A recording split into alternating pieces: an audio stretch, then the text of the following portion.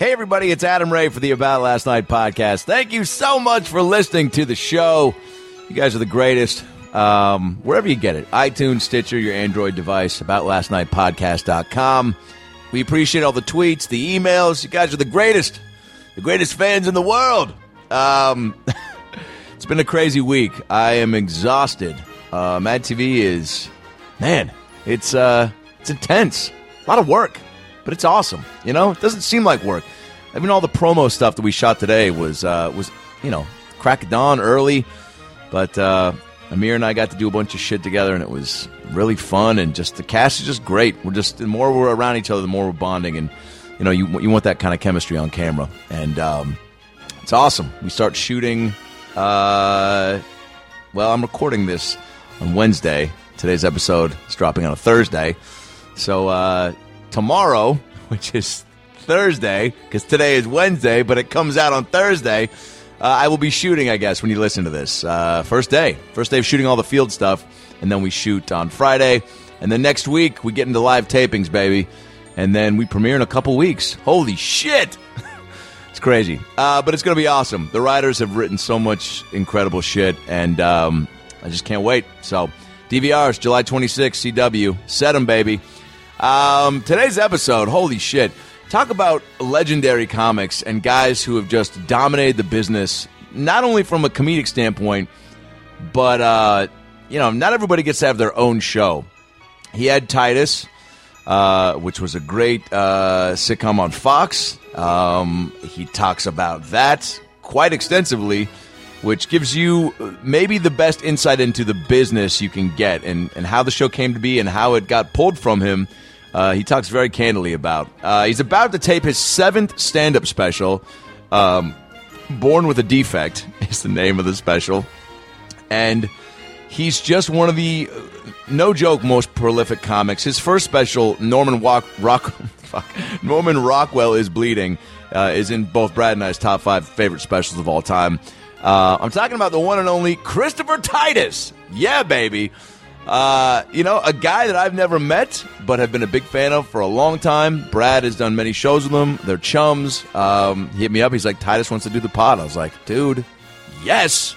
From how he got into stand-up to, again, like the creation and inception of his show, to how he preps for these specials, to being called ahead of his time, like Louis 15 years too early, to meeting Carlin.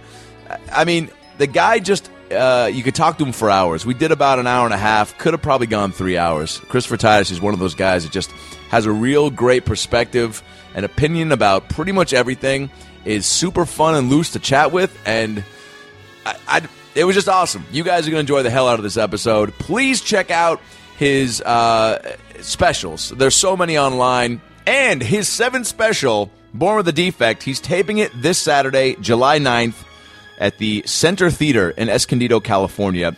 Tickets are available at ChristopherTitus.com. If you have a chance and you're free Saturday, I can't recommend getting tickets for this special enough. Again, he's just one of the greats, and live is just always better. So, the Center Theater in Escondido, California, this Saturday, July 9th, Christopher Titus, Born with a Defect, new stand-up special taping. Get your tickets at ChristopherTitus.com, and you won't be disappointed. Follow Chris on Twitter at Titus Nation. Follow me on Twitter at Adam Ray Comedy. Follow Brad at Funny Brad. The podcast at ALN Podcast. At ALN Podcast on Instagram. I'm at Adam Ray 33. Brad is Brad Williams Comic. Mad TV, like I said, July 26th, CW. Ghostbusters comes out next weekend, July 15th. Go see that. Tweet at me. Tell me you saw me. You heard me. Slimer. And, of course, this weekend, go see our boy Adam Devine in Mike and Dave Need Wedding Dates, baby. Jake Zemansky, if you haven't listened to that episode, go back and check it out. The movie's, it's unbelievable. I hope it crushes because it was hilarious. One of the best comedies I've seen in a long time. Efron is coming on the podcast. We had to push it back, but it is happening. So do not fret, all the 12-year-old girls inside of you. Oh, God, that didn't sound right. You know what I meant. Emotionally. Tour-wise, I'm in town all summer. I got a few dates, headline dates, the Hollywood Improv on July 30th. Get your tickets at AdamRayTV.com. Come see me. Going to headline, do an hour. probably start shaping what hopefully will be my special. And that'll be July 30th, Hollywood Improv. Tickets at AdamRayTV.com. AdamRayTV.com for all my in-town tour dates. Laugh Factory Improv Comedy Store. That's where I'm going to be for the next 2 months. Brad Williams is on the road, and you can go see him next weekend in Columbus, Ohio at the Funny Bone, July 14th through the 17th. Get your tickets at funnybone.com. Go see Brad, Columbus, Ohio, Funny Bone, July 14th through the 17th. And, of course, when you come to the shows, bring your merch, your ALN merch. You can get it at estoymerchandise.com, ESTOYmerchandise.com. Bring the merch. We'll sign them, the shirts, the mugs, the hats.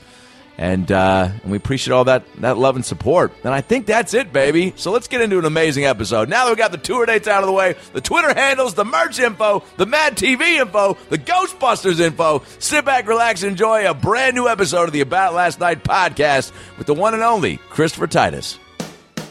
Well, the weekend's over, so it's time to chat about it.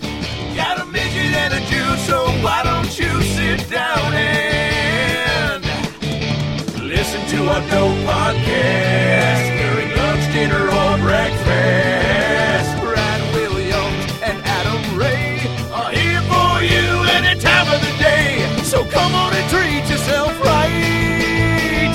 It's About Last Night. Wait, you played the bad guy in this? Yeah.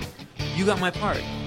Well, for real? I auditioned for it, yeah. Which, with the club owner? Really? Wait, no, there were a couple of bad guys. Bad guy who's going to kill him. Michael McDonald. That's why. Yeah, right? The Michael McDonald was the one who stabbed him in the leg, right? Yeah. Yeah. Yeah. All right. All right. Well, so you don't have to fight Adam Ray right now for That's all right. getting your part. Weirdest entrance, beginning to a podcast ever, or maybe the best. I didn't want to say. As a hey, wait, you took my. But that's the actor bullshit. You took my part. No, dude, you sucked. I got it. There you go. let's just be honest. Yeah. Hey, you took my role. No, Yeah. no, you got the role. I got the role because I was better than you, and that's what happened. And that I would be okay. I'm like, you know what? Touche. There you go. Yeah, like I always got frustrated when someone said, "Oh man, you stole my girl." I was like, "Were you dating her?" No, but I liked her. I created a whole relationship in my head, though. Yeah, exactly. You fucked that up. I mean, I had hypothetical children in my head with this girl, and you just denied me little Rockefeller. Yeah, thanks, dude. Really, your name is Rockefeller? Yeah, dude. That's what you went It's with? my dream. You're about ready to shoot special number 7? Special number 7, yeah. Jesus. Yeah, it's this one Wow. born with a defect.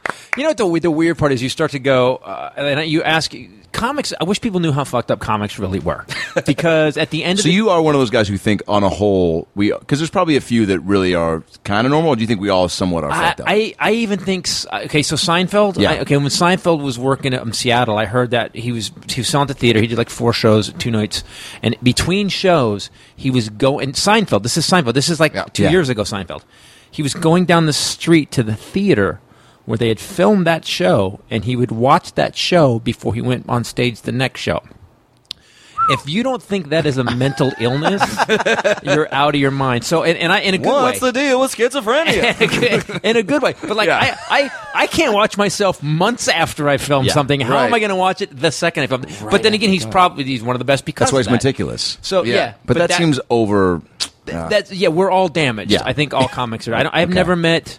And I've met guys that are just the best guys in the world, and then like down the road, there was one guy that was raping, was doing college gigs and was raping girls. One of the nicest comics on the road. Pre-Cosby. He was, pre-Cosby. Wow. Yeah. Okay, so before it was trendy. Yeah, no. Jeez, He's in jail joke. now. He's actually, I apologize. I'm not joke. making this up. Vince Champ. He's in jail now. Really? He was actually and it's weird because someone told me just recently that his dad was like on the team that caught. They were looking for this guy, and basically they started plotting where these rapes were happening. And I guess someone went to his website and was like, "Wait a minute." Oh my god! These are matching up completely. Exactly. Holy shit! And his dad was on Hey, the dude, team your or funny something? bone run seems to be matching with this rape series. What are the odds? Oh my God! Pretty, yeah. We should at least talk to the guy. Probably make a funny conversation, at least. All right. Well, maybe not all comics go that far, but I mean, we're all something has to be at least a little different in your head to say, I'm going to go up in front of strangers every night, some whom don't want to laugh, and I'm going to make you love me. I say that's delusional. We're delusional. Yeah. Here's a comedian's mind, like you just said. Mm-hmm. I'm going to walk in stage in front of a room full of strangers, sometimes up to 1,000, and I am going to be the most charismatic, funniest, badass, lovable person in the room. That's psycho shit. That is. Yes, it really is when you break it. God, hearing you say it like that, I was like, God, what's wrong with me? Dude, you're out of your mind. Really? Is that what you're going to do? Yep. And watch me. And I'm going to do it tomorrow night. And I'm going to do another show after that. And come watch me. I'm going to be bad for a while, but come watch that. Yeah, exactly. So I think, but it's a good. And that's why so few people really do it. I wonder how many comics there are. I was talking to my wife about that. She's a comic. So I said, I wonder how many of us there are out there. Is it 100,000 worldwide? Is it more than that? Now, what do you like? How much time? Professional. Okay, so working like have headline or guys that have a job doing comedian. Yeah, okay. It's not that many people. Mm-hmm. And you count maybe, like guys who just do cruise ships. Maybe 10,000. Sure, maybe 10,000 worldwide. Maybe. Yeah. Wow. I mean, that's small. Yeah, there's more. There's more pro baseball players if you count. And we live in league players. And look at your apartment. We live in a nightmare all the time. Well, all right, I'm going to stop it. This has been Christopher Titus on the About Last Night podcast, our shortest interview in the history of interviews. No, you know what I mean, though? No, it's like I did it for we struggle, and then boom, we hit something big, and then that lasts. And the one thing I could say to people is that when you hit big to comics, recognize it. You really got to recognize it. I was writing on Titus and acting on it, and I was working the actors, and I was doing all the press for Fox, and I really didn't take. And my psycho ex-wife was the craziest bitch in the world to hang out with, dude. Oh, I would go home, watch the Love Is Evil special, dude. If we you'll know, if we wrote a script, If we wrote a script where I had to kiss Cynthia Watchus, who was playing the girl I was with. Same name even. Yeah, same name. If I kissed her, my weekend was a fucking nightmare. Oh, you want to fuck her? No, yeah, you want to do? Yeah, I know you do. I know you do. You wrote it in the script. It's you. I kiss you. So you want me just to like high five my wife in the show? Just like you want to be like, good game, baby. Ooh, you're so sexy. Good game. And then you want to be like 1950s, like two separate beds, sleep in another room. Yeah. So you're. I mean, first of all, I can't imagine the amount of, and I've heard Larry David talk about it with Seinfeld, like, but writing and acting and being so. I mean, you were a producer on it too. Yeah. So I mean, like that is a skill not that you should not skip over. I mean, like for you to do all that, and I remember even seeing you on like your press stuff and late night shows, like just crushing all aspects of it. So then to have. And not to mention the show being great, and then you to have to deal with that. Like, do you just have to find a part of yourself to go? I can't even deal with that because there's so much other shit that. No, it was work all week and then go home and kiss her ass for 2 days and then go back on Monday. And I used to walk just to smooth it out. I'd walk into the writers' room on Monday and they go, and Jack Kenny and Brian Hargrove, who are the guys, they taught me how to write sitcoms. They're just the best. They're really great. And I actually, when I got the show, and Bill Burr keeps telling me, stop fucking talking about this. But I had one meeting with the network president, and never take the comedian to the meeting with the network president. You can't have a guy that's been on stage by himself since he was 19 making all the decisions, sit him in a room and go, by the way, now that all those decisions you made on your own got you this successful, we're going to start making your decisions. That's what it felt like to me. And I was like, no, show's funny. We're kicking ass. We're not doing it. And they were like, okay, thank you. No promotion next week. Yeah, because and I've heard you tell me this off mic, but you told me that Dharma and Greg killed your sitcom. Dharma and Greg had actually cheated on each other. Dharma and Greg had, okay, so here's what happened. Yeah. Oh man, you're making me tell this again. So Dharma and Greg had cheated on each other. She had cheated with Kevin Sorbo, and there was a love triangle. But the ratings had gone from like a 7 share to a 19 share. Mm-hmm. So we had lost. We were now on our 3rd president in 3 years. That president came into a meeting and goes, I want you to cheat on each other. And which we did in episode 4, by the way, 2 years earlier. It's like, watch the show, exactly. That's what I said. I actually said, so when you cheat on each other, have a love triangle, see that, and I said, and no one, we're at this table, here's the other mistake. This wasn't a one-on-one meeting or can argue with somebody and nobody knows. Right. Here's what a dumbass I am. I got 30 people from the network with me and everybody sitting there in the studio, and I look at the network president and I go, do you even watch the show? because let me explain how it works to you. And I then talked to her. You look at your eyes, dude. I mean, yeah, that's amazing. So you're on Mad TV now. Here's what I want you to do. Just, whatever. That's a great idea. You know what? Cheat on each other. Whatever. Sure. We'll work it out. That's what you say from now on. Never don't argue. Make them seem like a genius. I could, yeah. You could, but you know what? I also like. But I was burnt, though. I was burnt, man. I was burnt. I was so. We fought the network all the time on stuff. We did an episode where we got my dad to drink again. We had an intervention where we got him to drink again. We had to pitch stuff like that. We did a child molestation episode where my niece had been molested, and me and my brother and my friend go to her school to beat the guy's ass, and it turns out it's one of the teachers, and we take a bat to him in the last scene. So that's the sitcom we were pitching. This was on network television. Yes. And in what year? We started. We filmed it in '99. It didn't get on there until 2000. 2001, 2002, and that last episode, they actually were so freaked out by it, they waited and aired it in the summer after. So we did episodes all the time that were. And I just, that's the way I think. I'm like, and like the new movie that I just filmed and produced my own movie, Special Unit. Due to the Fairness and Disabilities Act, the LAPD has to hire 4 handicapped undercover detectives, and I play Nick Nolte's mugshot pretty much. I play the worst cop. Oh my God. And Billy Gardell is in it, and Cynthia Love Walters. Billy. Show. Yep. Dude, Billy Gardell, and Jackie Flynn too, but Billy Gardell is so over the top wrong funny in this. That's awesome. Yeah, he plays my police captain who's just a raging psychopath. Billy's like, I got this, let's do this. And he just, boom, it would just blow up. It was like setting a bomb off every time we said action to Billy. Yeah. You're always at least like between the stuff you talked about on Titus and then the stuff that you're doing on Special Unit. Right. I always think you're 5 years ahead of what's going to happen, because it seems like 5-6 years after Titus, you had like Lucky Louie come along, and that was kind of diving into some of those topics, and now you're doing essentially a show all about people with disabilities, but one of the cops is a quad, Tobias Force. You were going to be in it, dude. I'm sorry. We can tell that story. So actually, Peter Farrelly cost Brad a job. Yeah. So I can say that. One of the Farrelly brothers. I'm okay. I'm okay saying that though, because if anyone's going to cost you a job, if it's a guy that did something about Mary, I'm cool with that. All right. Well, maybe if they do Me, Myself, and Irene too, it's got to be called Me, Myself, and Brad Williams. Yes, and I take out Tony Cox to our fight, and then I'm king of the mountain. That's what I'm saying. I like it. Well, you see, dwarf trivia. That's great. Tony Cox, man, he like popped out. They all know each other. Not right? I mean, that's so weird. They really do. I would want to never get assume mad. that. I want to get mad, but it's like, oh fuck, I know that guy. I can't get mad. We do all know each other. Well, how did Peter Farrelly cost me a job? The original story was really a lot more Austin Powers-y, where it was kind of goofy, and the bad guy was this like who's the guy in the wheelchair that talks? The brilliant Stephen Hawking. Yeah. Stephen Hawking guy, and he was a mastermind, and he was basically running these drugs so he could buy a bunch of property so he could make it all handicapped accessible, and he was going to make the normal people crazy. My character in that script, like I'm tied to a chair, I'm getting my ass beat, and he goes, "That's my plan," and I was like, so you're going to make it more convenient for everybody? That's really not that ramps? No, you won't be able to. I said, no, I'll be still faster than you because I have ramps and the doors are opening automatically. You crazy. And he starts punching me. And Brad was the bad guy in that. Brad was beating the hell out of me in that script. Mm-hmm. So Peter Farrelly reads it, and Peter Farrelly is the only guy in Hollywood who really nuts up when it comes to the disabled. All his movies have disabled actors in some way, shape, or form, And so it was a weird thing. Michael Ronan, who's in it, Michael Ronan, very funny comedian, he's got CP. Michael's relentless. Michael's one of these guys that will not stop. He's like, I will be famous, or I will kill people on the way. He's that guy. So through Jackie Flynn, Peter Farrelly watches the pilot we did in 2006 for Comedy Central, and I'm just in my house one day, and it says, my phone just goes, Peter Farrelly here, and I drop my phone on the counter, and my wife's like, she goes, what? I go, Peter Farrelly's on the phone, and she goes, he can't hear you. I was like, holy shit, why is Peter Farrelly? Yeah. And I didn't know Peter Farrelly, so I said, yeah, and he goes, hey, I just watched this pilot.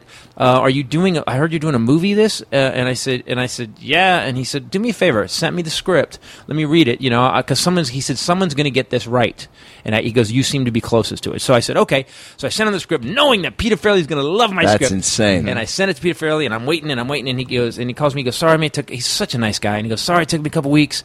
He goes, hey, I'd like to give you some notes. Great script. Can I give you some notes? I said, yeah. So I'm in Denver, I'm working Comedy Works, and I get a phone call. He goes, hey, I'm going to call you at 3 o'clock. Cool. So I'm sitting there, noon to 3. And I said, cool. So I sit down, I'm like, Peter Farrelly. He calls me, he goes, great script. I go, good. He goes, page 1. And he fucking just starts, Peter Farrelly blowtorches the script for 3 hours. I mean, blowtorches it. I mean, he went page by page. At what page were you like, okay, I fucking get it, dude. You are a god of comedy, but fucking ease up. At page 60, I was like, holy shit. I'm like, and it would just get okay, 67, fuck. You know, like, it was just, there's 73, no. And, you know, and then he like, I think he did like 73, and then it went to like 85. And like, all right, I got 10. I got 9 pages, all right. I can't do math. Then he go, hold on, 80, 81. Fuck, you know.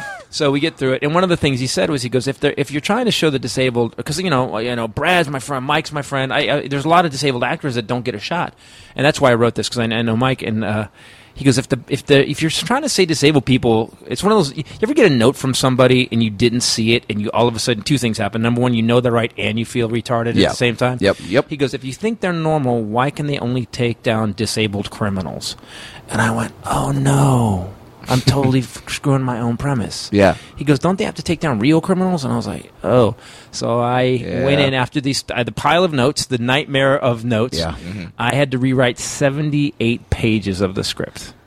That's daunting as fuck. And we had a date that we were literally to like 60 days from shooting. Because here's what will happen, people in Hollywood. Don't wait for anything to happen. If you're listening right now, don't wait. Decide what you're doing, pick a date you're going to do it, and go towards it. And fuck everybody else. And I mean that. Don't wait for them to pat you on the back. Don't wait to tell you good job. Don't wait for them to say, we're going to give you the money. Just do it. Like I told everybody, I said, look, February 15, we start filming this. Whether I film it with a skateboard or with a GoCam mounted on it as a dolly, we're filming this. Wow. So, and I had a little bit. I had a third of the budget from my money. And I got 2 guys to kick in. They were like, when are you doing this? And I go, what do you think? I go, no, we're definitely shooting it. They go, when? And I said, February 15th. And he's like, do you have enough money? Nope. And they were like, here's a check. That was the weirdest day. I sat in this place called the Havana Room, and these 2 guys are my investors, and they're great guys. And I had to ask them. They'd already said they were in, right? And I had to ask him for a big chunk of money, and I was like, "Well, we're filming in like 9 days, so okay, money." That's about the attitude I said. And they were like, "Oh, hold on," and I walked out with a chunk of change in my pocket for this movie, and we filmed it, and it's really funny. I don't know what's going to happen with it, but it's the most fun I've ever had. The only thing that is fun is stand up is doing this movie. No kidding. That and it's like your other projects have been. It's been all your baby. Like you created it. This wasn't someone coming to you with an already finished project being like, all right, can you just do a little dance over here and then you're good? Like, so even if it never gets picked up by anybody, which it will, but even if it never does, you can still sit back and go, I did this. Yeah, my failure, my success, my failure. And it's actually not even my success because I had these 2 investors, and I had and Billy and Cynthia Waters jumped in, and Jackie Flynn. There's some people that really jumped in and helped. Mm-hmm. It will be my failure, but it will not be my success. If it's successful, it'll be everybody's, because it's just, and that's what I've learned being in the business. Someone told me the advice, how do you make it show business? Work harder than everybody else and be very nice. Have you always operated from the place of, like you just mentioned, like setting a date, having that goal in mind, and knowing that like it's happening regardless of what? Because that seems like the only way to really get something done. But not everybody has that. I did the thing called Landmark Forum, and I learned it. Nothing happens with distance time. If you say Gunna, here's you, here's Gunna. Well, Gunna just keeps moving just as you move. You never catch Gunna. Well, you never catch one day, but you say, which is the sequel to "I'm Gonna Get You, Sucker." Yeah. You're never gonna get Gunna. You're never gonna get Gunna.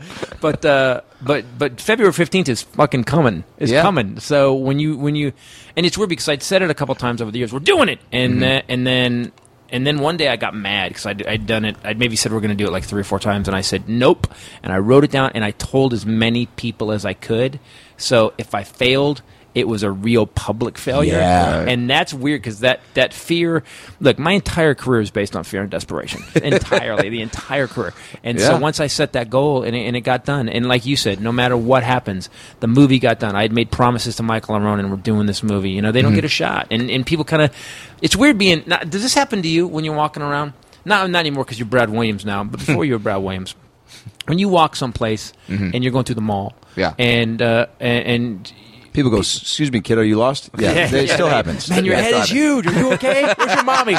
Where's your mommy? Jesus. The beard helps out with that a little bit. Yeah. That's why I grew it. And I wish that was a joke. Yeah, did some people look away like a lot of times? Like a lot of times. People, okay, so that's what happened. That's what happened. What I noticed was, and the reason the movie got done for 2 reasons. Number one, it was funny. It was a great premise. and I'm not patting myself on the back, just disabled cops, because it sounds like due to the Fairness and Disabilities Act that we now have to hire with this world we live in. That sounds like totally realistic. Yes. That literally seems like something you can happen, because it starts with people saying, like, and it starts with them saying, like, okay, we have to hire two female firefighters. And you're like, okay, so they do the same test as everyone else, though, right? Well, no, we make the test a little. No. Don't make the test easier. I don't want them showing up at my house. No, when I check a box for the people that didn't finish the test can't help me? Yeah. No, that didn't happen. So that sounds like something that could definitely occur, where you have maybe some rights group being like, we have to hire disabled cops. It's like, fuck. Okay, yeah, I guess we do. Give Corky a gun. I love that. No. Well, there's been ideas ago. You can't, because people were protesting. The disabled got together and they protested at Grumman's when they got all these people in a bus and all these disabled actors, and they came down. Well, let's be fair. My disabled people are used to riding on buses. Yeah, but very smaller. You can't have a disabled protest. Here's why: because they get off the bus and the chanting doesn't last very long. It's also probably not very audible. No justice, no peace, peace and justice. We want pizza. And it just doesn't last. You just we're back on the bus, everybody. Oh God, we tried. Well, see, here's my now that's a fucked up way to do it. No, that's hilarious. My whole thing with giving disabled actors work is it's this double-edged sword where if you don't give any disabled actors work, then it's like, well, where's all the disabled people? Yeah. And then if you do, they're like, they're exploiting the disabled people. It's like, well, what is it? Yeah. What the fuck is it? Well, look, if you're an actor, you're being exploited. Sorry. Sure. You're not on the big side of the money anyway. You're 6'2", white, good-looking guy. You're still being exploited. And the second you're over, you will be let go. They're not go put them in the home for the people we used to like. That doesn't happen in show business. They just fucking move the fuck on. Next. That's how it works. So, and when you get clear on that, so whether I'm exploiting them or because people in show business, we're happy to be exploited. I wish people would get clear about that. Michael Aronin wants to be in this movie more than anything. So here's what happened. What was I talking about before? I'm this dude in this wheelchair is going through the mall, to Topanga Mall one day, and I was watching him, and I was watching everybody turn away from this dude. Yeah. And they weren't. And again, I don't think people are mean. I don't think they're evil. I think they don't want people to feel, like people, like kids are just stare at you because kids don't have that. Kids are just they're just like no filter. That's different. Yeah, right. Exactly. What's that? And that's why I don't get mad at kids. Right. So because you can't, because they're just doing and the only reason why adults don't do that is because they've seen a little person at some point in their lives. If some dude walked down the street with a third arm coming out of his forehead, I would be like, what the fuck is up with him? Yeah, dude. Yeah. Catch. Do you know that's there? Exactly. Yeah, I bet you can juggle like a motherfucker. Exactly. That's what I would do. Yeah, but you would say you would call it what it is. So what I noticed, and so this dude walks up and he's got gloves on, he's rolling his wheelchair, and I just I go, sup, brother? And all this dude did, he looked up, then he looked around, and he said, hey. Like no one had talked to him. Wow. Then I was down in San Diego. This was like last summer, and I'm in San Diego and I'm walking across the street, and there's this woman sitting in a wheelchair. She's got like one leg missing. She's got her bag in her lap, and she's kind of hunched over and she's just looking down. And I said, how's it going, kid? As I walk, she's sitting at that green light. Sure. She wouldn't cross the street, and this woman looked up at me and she didn't say hello. She said thank you. And I thought, wow, that's fucked up. Yeah, wow. Just that you got acknowledged that you're a human being on the planet. So that's why I just that was the day that was the exact day I said, oh, I'm doing this movie this year, or I'm gonna die doing it. I was doing a show last week, and there was a guy in a wheelchair. I start making fun of him. And it was literally the story of how I got started in comedy. Just everyone's being quiet. Mayday, stop it! All you hear is the sound of this guy just laughing hysterically. Same thing. Show's done. He rolls out to me and he's like, dude, thank you for making fun of me. Yeah. I'm sitting in the front row of comedy shows. So many comics just go like, fat guy, black guy, Asian guy. Whoa, not touching that. And it's like, no. Equal. How are you? Yeah. So by not being addressed, it's a bigger. You think that happens every time, like we're doing merch lines at the end, people come by, a wheelchair. I go, hey, what's up? What happened to you? Yeah. First thing I ask. And the people behind them, the uprights, will be like, I'm saying uprights. I love that. Oh my God, that might be the most PC, hilarious term. I call them reachers. You call them uprights. The uprights. So the uprights behind this guy, and they're like, oh my God, they're looking at me like I'm crazy. And he goes, and every time, instantly, dude, I was on a motorcycle. Oh man, when I was born, the doctor pulled my head out and snapped my neck. And like, and they want to tell a story, and a lot of half the time they've worked on their stories and they're funny. Yeah. So the funniest line I ever heard was one of these moments. There was a guy in the front row. He had no legs. None. And I just look at him like, hey, I got when you said no legs, there was none. Yeah, okay. No legs, except for the one stubby. Did I mention there was no legs? He had an arm on his forehead that acted like a foot. Yeah, exactly. Yeah. He would hop on the arm from his forehead. And the first two comics ignored him, and I look at him, I go, dude, I have to know. Like, was this birth? Was this an accident? Like, what happened? And he goes, I was in a great marriage for 20 years. Wow, that's a bad way to start a story like that about your legs missing. Yeah, he goes, I was in a great marriage for 20 years. She cheated on me. We got divorced. Bitch got half of everything. I lost my shit. That's incredible. That's the best line I've ever heard. I'm lying on the stage laughing hard. That's hilarious. And like, and he drew everyone in with the whole like marriage and love and everything. And we're like, oh well, what? How does this very serious? Bitch got half of everything. A Jedi Master. I bow to you, Jedi Master. That's a perfect line. Now he comes to every one of my shows, and I point that guy out. Every time Dayton Funny Bone. And do you tell the story? Hell yes. Okay, so you stole this one guy who had his fucking, you fucking stole his bit. He's doing his bit. Yeah, I hope he gets a credit by. You worked with Carlos too long, Frank.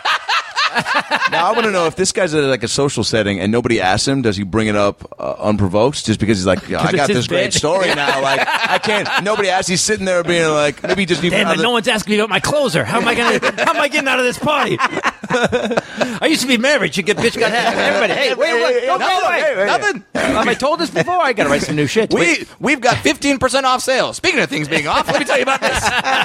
Now, is the way you approach making this movie, is that how you do every special too, where you go, all right, this, like, I want to have another one out by this, so I need to, have... The special thing, which we're filming, by the way, that's why you guys let me whore myself. We're filming the 7 special in Escondido at the Center Theater this Saturday. Mm-hmm. There's still some tickets left.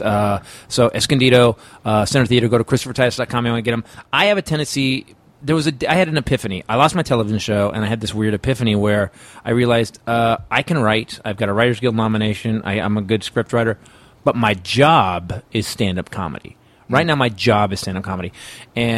And then I started looking around who are my favorites, Carlin. And when you look at Carlin, and I got to meet him when my dad died, we spread my dad's ashes at Caesar's Palace. Wow. Like, I'm not kidding. And Carlin was there at night, and I went to the concierge, and I had a TV show on the air at the time. I said, hey, can we get tickets to Carlin? They said, yeah. They sat me right up front, and it was middle of winter. Carlin's up there doing all his new shit, and these skiers were like, very PC. Yeah. And Carlin was ripping. I was hysterical. I was laughing so hard. And at one point, this is when even George Carlin is a comic, because he goes, I'm supposed to do 5 more minutes, but I really don't like you people. Good night. And he walked off, and I lost my shit. Everyone else is offended. I'm in the big room at Caesars, and I'm just like, and so what a great line. And I got to meet him backstage. Anyway, what was that like?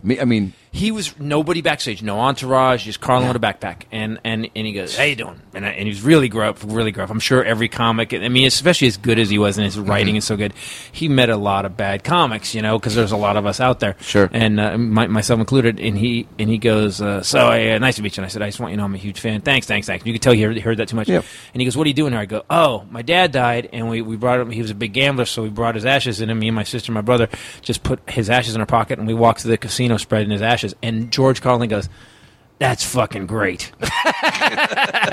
That's incredible. Yeah, and so he was a really nice guy. I didn't talk to him long, but he did 14 specials and 21 albums. And nobody's look how tired you just finished your second one. Beck just went, I've got 2 in 2 years. And I'm just like, wait, so he continued that pace for 18 months, every 18 months, yeah. And he didn't stop, and I think he took it serious. So after my show got canceled, and I did Fifth Annual End of the World Tour, I thought, my divorce happened actually, and I had written that one, and I'm like, I need to start doing this. This is my job. And if you look at Bill Burr and Brad and Louis and like guys that are cranking it out. And I don't think you can crank out shit. You have to really kind of figure it out. But your job as a comedian is to be look. Our job is to look around and notice the bullshit. And if you stop noticing the bullshit, you become the bullshit. Wow! Could someone write that down? That's unbelievable. Norman's I need a T-shirt. That's a T-shirt. I want a T-shirt. Norman, write that down.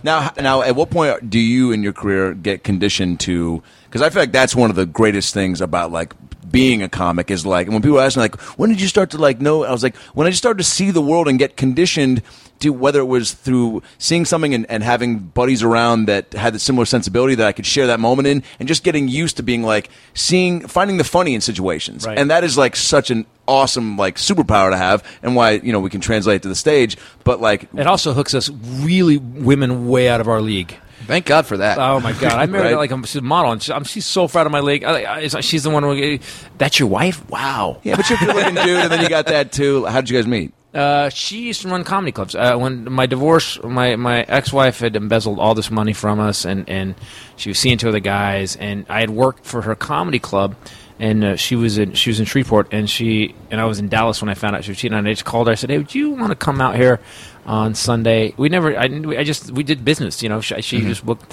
I said, I don't know what I'm going to do. I said, I just found out my wife, who I've been with for 15 years, is seeing two other guys, and the joke I do in my act, I have two kids. I stopped at two kids because my ex-wife's vagina was busy elsewhere. It had a guest list, and I wasn't on it. Fucking great line. So she came out for dinner on Sunday with a friend of hers, and we just had dinner. That was all. And then we started talking on the phone, and she moved in with me that next December. Wow. And by the way, dumbest girl in the world, because she moved in during the worst divorce ever. Like my ex was claiming. Here's another joke. My ex says to me, I get up and I said, I'm divorced, and she goes, Your Honor, this man has been beating me for 20 years and beating the children since the day they were born. Now let's deal with the first one. If you let me beat you for 20 years, that's not abuse. That's a fetish. So anyway, that's another show. But and I remember, because I think I met you maybe a week after this had happened, where oh wow, I was psycho at the club, man. And you had Ontario, right? Yeah, that was Ontario, and at the Ontario Improv, that's where I met you. And you told me that like the week before, your ex-wife had sent a lawyer out and sat in the front row and started writing stuff down to be like, this can be brought up in court. What? Love is Evil. I was doing Love is Evil, and Love is Evil came out of basically it was suicide prevention. Writing that special was flat out suicide prevention. Love is Evil. So you knew when you were going through all this, you're like, I have to. Did you were you cognizant of like, I have to talk about this, or is it just like you're like, if I don't do this? No. I was going to kill myself between shows, and I found out on Friday at 3:00. Between shows that Friday night, I was going to kill myself back in the back room of the Addison Improv. Oh my God! And I mean, of all the places to do it, I know, not right? There, not Addison. The joke, I actually talk about this. I started looking around for a gun because it's Texas. There's going to be a gun. At least doing like Carnegie Hall or something. I know, right? Somebody's good, but I thought, what a thriller story. Titus blew his brains out between shows. It would have been a great story. Yeah, especially Friday night. Titus really hated Friday 2nd. He could not stand Friday 2nd. You know how Steve Martin said he quit comedy because of the Friday Late Show? Titus quit life. Yeah. Titus said, nope, not he going. Wins, yeah. Not in Texas. No. So wow. And it was weird. I was sitting there, and it's the only time it's really happened. I'm sitting there, and I don't know if it's conditioned because he raised me, but I heard my dad's voice go, get off your chair and do your fucking job, pussy. And that's what I heard while I was sitting there. And I got up, and I went, the second show was seating, and I got up, and I was just amped. I said, get him seated. And I went on stage, and for the first 10 minutes, all I did was tell them exactly what had happened that day at 3:00, and I was so angry, and I was raging. And the weirdest thing happened about 10 minutes into this rant about my ex and what had just happened.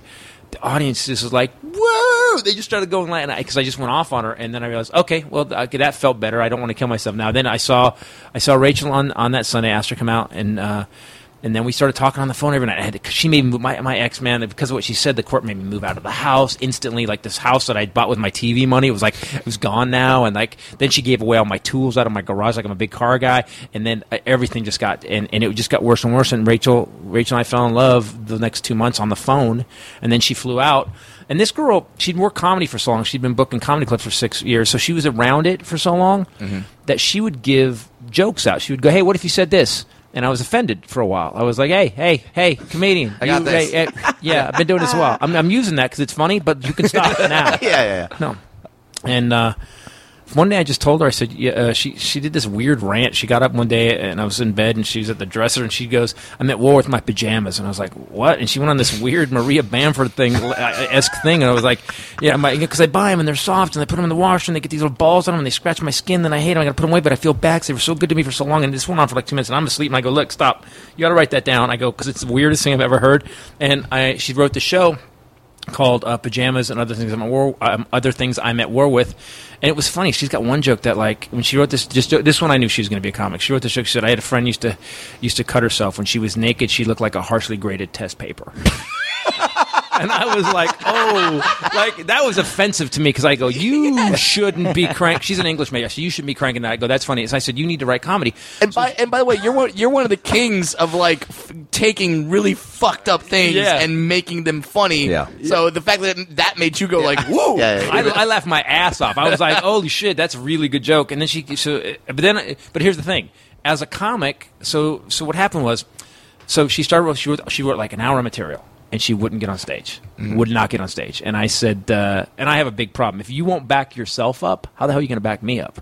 Wow. I get a big problem. Like if you can't do something for you, you're never doing shit for me. So I said, listen, you got to get on stage or we're going to break up. And she's like, yeah, and we had a big monster fight. This is how much I love comedy. Like, I'm willing to literally let you go because you won't do what you say you're going to do. So I went and I entered her at remember that competition they had at the Ice House? For, the Uncle Clyde's. Yeah, Uncle Clyde's. So they had the competition. Their place is a basket of fries. I just, oh, God. I still know that. It's so much like Glenn Ross. You know what third place gets? Fries. That's what you get. Fries. You're going to get fat. You're going to be a loser. So it's like our version. It's the Pasadena version of Glenn Ross. Fries. Win it or nothing. Win it or you get fries. So I entered her in it, and I came home and told her. I said, by the way, I entered you in a comedy competition. And she's like, she flipped out, man. Because women, what? Yeah, ah! And then here's what I knew she had it. We argue about it. She goes, you can't just enter me in something. I got to decide. When is it? And I was like, boom, gotcha. And she came in second. But it's really funny. Yeah, it's really fun. And that was her first time essentially on stage. Yeah. And because she'd been around comedy for 6 years. You pick up rhythms. And hung out with like all the, any headliner came through that Funny Bone. Yeah. So she hung out with them, knew him, was funny. The Shreveport Funny Bone? Yeah. The only club I will never go back to. Now it's out of business, so I can say that. Yeah, it was the worst club. Now, had you ever... You didn't go when she worked there. No. She would have been the only decent thing there. I made her quit because they actually wanted her to sign. They go, hey, you can sign the lease papers, and then you can be part owner of the club. I was like, you're not signing. She goes, I'm not an idiot. No, not part of that. So club. was it like? I mean, you said, very old school of you, by the way, to like get to know somebody over the phone. Like that was great. That's incredible. I mean, when you described to your children? No, we would talk. So when did you swipe left? Till the sun came. I didn't. I don't even know what. What were Go get the cotton gin, and I'll tell you another story. Do you remember like the contents of the like? Because I'm curious how much of the putting a Band-Aid on stuff would you get into? Like, would you have some cathartic talks about the ex and with her, or were you trying to be like off limits? Like, let me just talk about fun stuff. I didn't care at that point. I had lost my television show. My marriage was in shambles. She was cheating on 2 other guys. She'd taken what she had said made them like. For a while I had to see my kid with a monitor. I had a dude that was with me all the time. I wrote a sitcom script about it, and again, too edgy for anybody. They're like, hey, this is dark. And I don't know. Vampires are fucking on HBO right now. I know, but that's fantasy. It's not real to me and me. So stupid. Yeah, when I told the kids, it was just such a dark time, and that she got involved with me at that point just says how hung I really am, frankly, when you think about it. Because despite all that, there's no way stuck around. There's no way a woman would have gone love through big dicks. Wow, yeah. Wait, so I want to go back though to you mentioned about writing the specials, and at what point did you, as a comedian, start to go, "Oh, I'm seeing the world a little differently," or like was there a certain bit Since I was that a little kid, man. Okay. Since I was a little kid, I was like, I would get like in trouble at school, but the teachers liked me. I got. I would wait till I was in a class clown. I would wait. Like I didn't want to burn something. I don't want to be the douchebag. 'Cause the guy that talks all the time is just an idiot. Yep. I would wait till the perfect opportunity. Pick your set. spots. Then I would go, hey, ba-da-da-da-bang, and the crowd would, the whole class would go, crowd. I called them the crowd. They were the class, but I called them Dude, the crowd. it's an audience. Come on. We had a 2 juice box minimum. It was very fun. Who books that, by the way? I'll do it. Mr. Hoffman's class, I'll get you a gig. I'll let you do it. Look, you can do a guest at Mr. Hoffman's class. Cool. Yeah. And now is that like 3rd grade, and then you move up to 6th grade? I mean, but then if you don't, you just get a box of fries. Yeah, box of fries. That's when Okay. Yeah. Dad, I got a report card. What is it? Fries. You're out. So I just and then when I was 18, I graduated. My first set ever was at the Senior Follies, and by the way, the year before I'd fallen into a bonfire. And that's That a was story from your Norman Rockwell. yeah, so I Norman was a Rockwell. loser. By the way, one of the greatest specials of all time. That's in my top 5, by the way. Oh, that's nice. Yeah. Norman Rockwell's Bleeding is in one of my top 5 specials of all time. Yeah, after this podcast, if you haven't brilliant. seen it, go watch it. It's It's incredible, man. Fucking A, dude. Oh, thanks, man. Yeah. That's nice. That's nice. Everything else has been shit, but that one was good.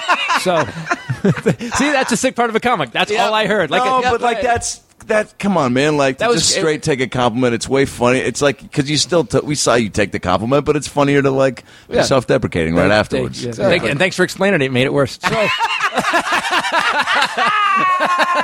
So we. Oh, my God. So that one was the ground. I actually threw away probably 2 hours of comedy when I wrote that. That was after I did the forum, and I really got that the shit I was doing was shit. I was doing, Well, because you were doing because You ever get up in the morning? Your shower's got 2 settings, Arctic and lava. well, because for people, I'm not kidding. I had a 5-minute Was bit that on your joke? waking up in the morning. I had a 5-minute bit on Wow. waking up in the morning.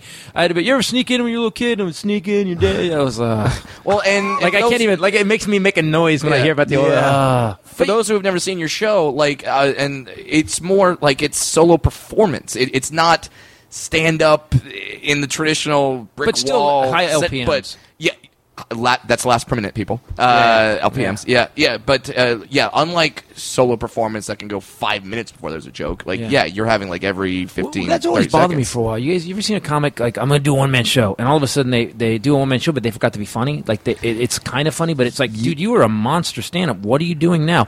I'm going to get dramatic. No, you can be dramatic. One-man show, I feel like, should always be funny, right? Yeah, really. But you can do just. So what I do now is like when I like, some comics will just bounce all over the place with material, and that's great. Some of those guys are great. I just watched Jim Jeffries' special. That dude is Wasn't it phenomenal? fucking good. Yeah. He's just I so haven't good. seen it yet. I He's so good. I need It's to on watch that. Netflix, yes. Freedom. Yeah, he's really good.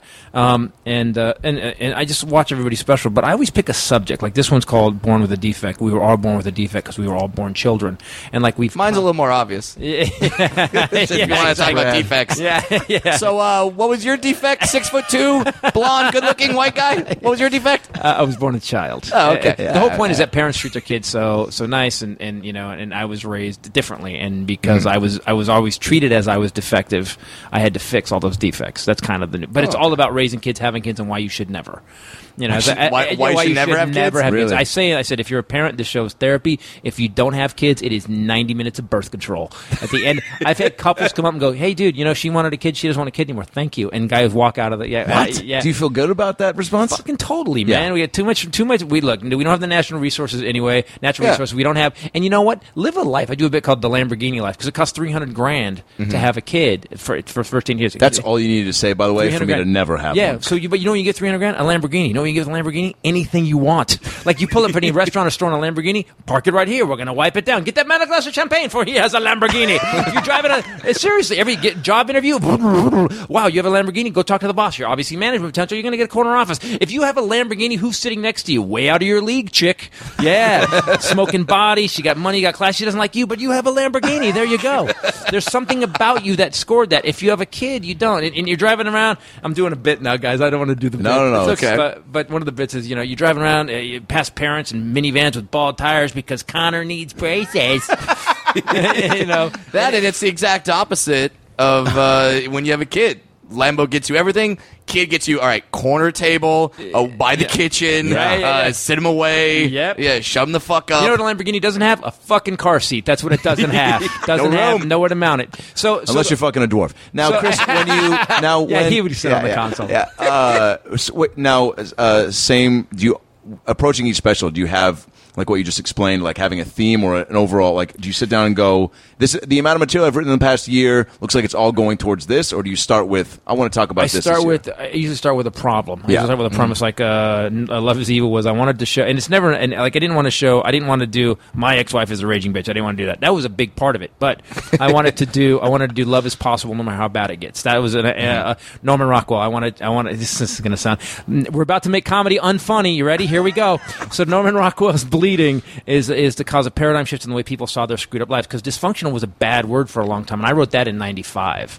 By the way, when I said you're ahead of your time, always, that's a perfect example, because now all the shit you talked about in Norman Rockwell's Bleeding is now coming to, like, now it's like, yes, now there's people. Everybody can talk about it. Yeah. Yes, everyone's allowed to. But then when you were first doing that, it was just like, some clubs wouldn't book me, and I wasn't. It wasn't like I'm dirty. I wasn't saying cunt or nothing. It was just like, he's too angry. He's talking about his mom killing herself, and I don't want to see it. But it's funny. But it's a joke. Funny, sure, my mom killed her husband. She killed her husband. Yeah. Yeah, but I made it funny. Yeah, right. That's the whole thing. So you're right. Actually, Forbes wrote something online. This guy wrote for Forbes, and he said that Titus was doing Louis 15 years before Louis, and Louis. Wow. That's no slam on Louis. Louis was a genius. Yeah. You know what he got when Louis C.K. When Louis C.K. said, "Fuck it, I'm not going to try anymore. I'm going to do what I want to do." It's a perfect example. That's what I did in '95 with Norman Rockwell. I'm going to do what I want to do, and if you don't want to get on board, okay, I'll see you when I come around again. How tough is it to make that mindset switch? Freedom, man. I would tell you this: the moment before is the toughest. The moment before, when you go, God, but if I let it go, and then agents and the business, and they're not going to like me, and what if this? You do that whole thing. And the other side of it is you're gonna die, dude. You're going to be dead. And you want to die not trying? It's not long from here. No. I'm just gonna do what I want to do. I'm no longer gonna fit into what they tell me is good. Dude, all right. I'm gonna tell you one more story, and then I want to ask about Mad TV if you don't mind. Can you talk about it? Yeah. Okay. So here's what happened. So we're in Titus. I got Titus by saying in a meeting. I was like, guys, look, I'm doing the show. And whether you guys want to be part of it or not, but we're going to risk it and do what we can. And I said, thanks. And I walked out of Fox. And my agent goes, you just told them you didn't give a shit if they picked the show up. I said, I don't. I really don't. I said, eventually we'll do it. If I have to film it with a video camera, we'll do something on it. They called us like an hour later and said they bought it for no money too. It was so out of line. People were like, it was like they could have there was so little money they could. And I'd had 2 big deals before that, and they just gave us nothing. And I was like, no, I don't care about the money. Right. So we're in the show. Show's a success. It debuted with a 20 share. It maintained that for a while, and then it dropped to normal. Like The Walking Dead gets a 7. Yeah, we had so people know. Yeah, you had a 20. Yeah. Okay. So, but then I pissed off the wrong person, and network president. And as they say, as Robert Towne said, television is just high school with money. That's all. Show business is just high school with money. That's all it is. It totally is. Yeah, and if you piss off the wrong executive, see, the thing is that you're doing something they can't do, or else they would do it. You're writing, you're performing, you're being funny, you're getting laughs, you're getting the accolades, and their job is to make sure that you keep doing that. Doug Herzog is a perfect example. Doug Herzog is one of the best executives on the planet because Doug goes Comedy Central. Yeah, because Doug goes, hey, that works. Keep doing that. And then he leaves. And then if it goes wrong, he goes, hey, that's not working. Fucking fix that. And then he leaves. I mean, and he doesn't think he can. He's just a good dude. It's rare. Yeah. It's for an executive. Yeah. So we're doing an episode where my dad had a heart attack based on a true story. My dad had 4 heart attacks. I took him to the Bahamas because there was a gig down there, and I thought I'm gonna hang out with him in the sun because I don't know how long I'm gonna have him. And all he did was sit at the table and gamble. He wouldn't hang out with me. He was just gambling. And at one point I'm sitting next to him and I'm going, all right, because I called my wife and I was like, what the fuck? And she goes, go hang out with him. Just if he won't do it, if you did it Come for to him. Yeah. So I'm sitting at the table. He loses 2 hands next to me, and my dad goes, "You're bad luck. Get the fuck away from me." And I am so not lying. That's honestly happened. Flew him to the Bahamas. And I had already done the form, so I burst out laughing, and I went and sat at a table with this other family, and we just were playing $5 hands, and it was a blast. But and then my dad shows up, and he's like, this look on his face, and I'm like, about 2 hours later, I'm like, what? And he pulls out this wad of money. He'd won $8,500 after I left. I go, wow, fuck, I guess you're right. Because I had the form, so I wasn't like, I didn't. Yeah. I said, guess you're right. I was bad luck. Good for you.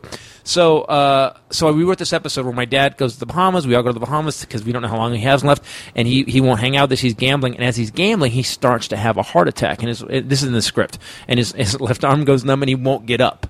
He just won't get up. And I'm like, you got to go. He goes, not getting, shut up, I'm running. And he's getting madder and madder. I'm making it worse. And so in the episode, he dies. He falls off this chair and he dies. Mm-hmm. Then we go inside his head, and we're going towards the pearly gates and the white light. And as he gets to heaven, they turn all the lights off. And they won't answer the gate. He's banging on the gates, and they won't answer the gates. Right? That's and you hear a piano get bumped into, and you hear Jesus, sorry, and you're like we're doing all this shit. We're doing all this shit. Brilliant line. And then all of a sudden, we bring him back from the light, and we're giving him CPR. So we know when we're sitting after we do the run through that we know pretty much that the network's going to shit all over this. We know we're done. And the current guy we had at the time, I think he's running like sci-fi or something now. Tony Opticon, that's his name, which is a great James Bond villain name. That's a great name. You got to be running something. I would love it. You can't just be a Subway artist if you're Tony Opticon. Welcome to my lab, Mr. Bond. I am Tony Opticon. Would you like a honey oat tuna or chicken on? Yeah. So he goes, and we're waiting. We do the run through, and we're just waiting. And I know it's going to be bad. And I'm controlling myself because, again, being a comic by myself, writing and doing what I want for so long, it's hard to sit in a room with a bunch of people telling you can't do what you know is funny. Yeah. A bunch of people who have never been on stage before or written a script before. And he goes, I got a question about the whole casino scene. Here it comes. Here we go. It's in the Bahamas, right? Yeah. And he goes, is Cynthia Watros going to be wearing a bikini? What?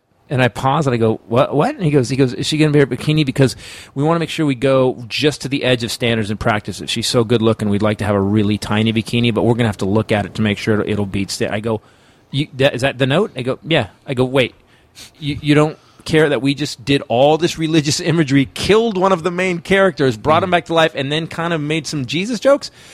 So is it going to be a two-piece bikini? And I was like, fucking yeah. All right. Bikini approval is yours, my friend. Wow. So, sometimes then sometimes you would do something that was so innocuous, and they would go, can't have it. Sorry, don't. Yeah, but it's he just kind of flicks a puppy in the head. Nope, no puppy touching. No, because I don't like that the puppy has a red collar. I don't get that. Yeah, why is it red? So it's weird. So I grew up with blood. So it doesn't work. If you try to do what they want, it doesn't work. And Louis at one point just walked into John Landgraf's. The story that I heard is he walked in and he said, listen, give me this much money. I'll give you an episode of television every week, and no one says anything about what I'm doing. Because he had been through it so many times. Yeah. And I think now that's why we film in the movie. It's like I could have probably got someone to kick in some money for the movie, but then I would have had to have changed it. And I couldn't answer to them and have their input and all that. I get to succeed or fail on my own. And like the special in Escondido this weekend, my company's filming it, so and it's and we've shot the last two specials, and it's freeing. So when you said, is it hard to make that decision? Yes. But once you make the decision, on the other side of that decision is this lightness and freedom like you can't believe. And I still have, I panic. Sometimes I'll be like, oh my God, what am I doing? Holy shit. Human nature. Yeah. See, but with any type of big risk, there's a lot of that involved, right? But we even four-wall-own theaters. Like if you go see me on the road at a theater, that's my company did that. It's not it's not Live Asian at AEG, because I can't see why if I'm putting 1,100 people in a theater, why I'm paying someone 60% of what I brought in. Who's sitting in an office in Los Angeles or New York. Yeah, and they're great people. I know these people. They're great people. They just want to do business. But again, I always say this. I know why Prince wrote slave on his face. Mm-hmm. Yeah. You know what? You're in this business long enough, and you will have those moments. Yeah, because guaranteed you will have the moments where you're like, because the business will tell you to fuck off one day. I mean, Chappelle walking away from all that money. I mean, that's just like... But he also walked away with a lot of money. It's a lot easier to walk away from a lot of money when you're carrying a lot of money. I can't carry any more money, so I'm going to go now. It's a lot easier. I didn't have that. I had, my ex-wife's got all the money. I don't care. It's a lot sadder story on my end. I want to say this because you, more than any other comic I've seen on stage, are comfortable and thrive in silences.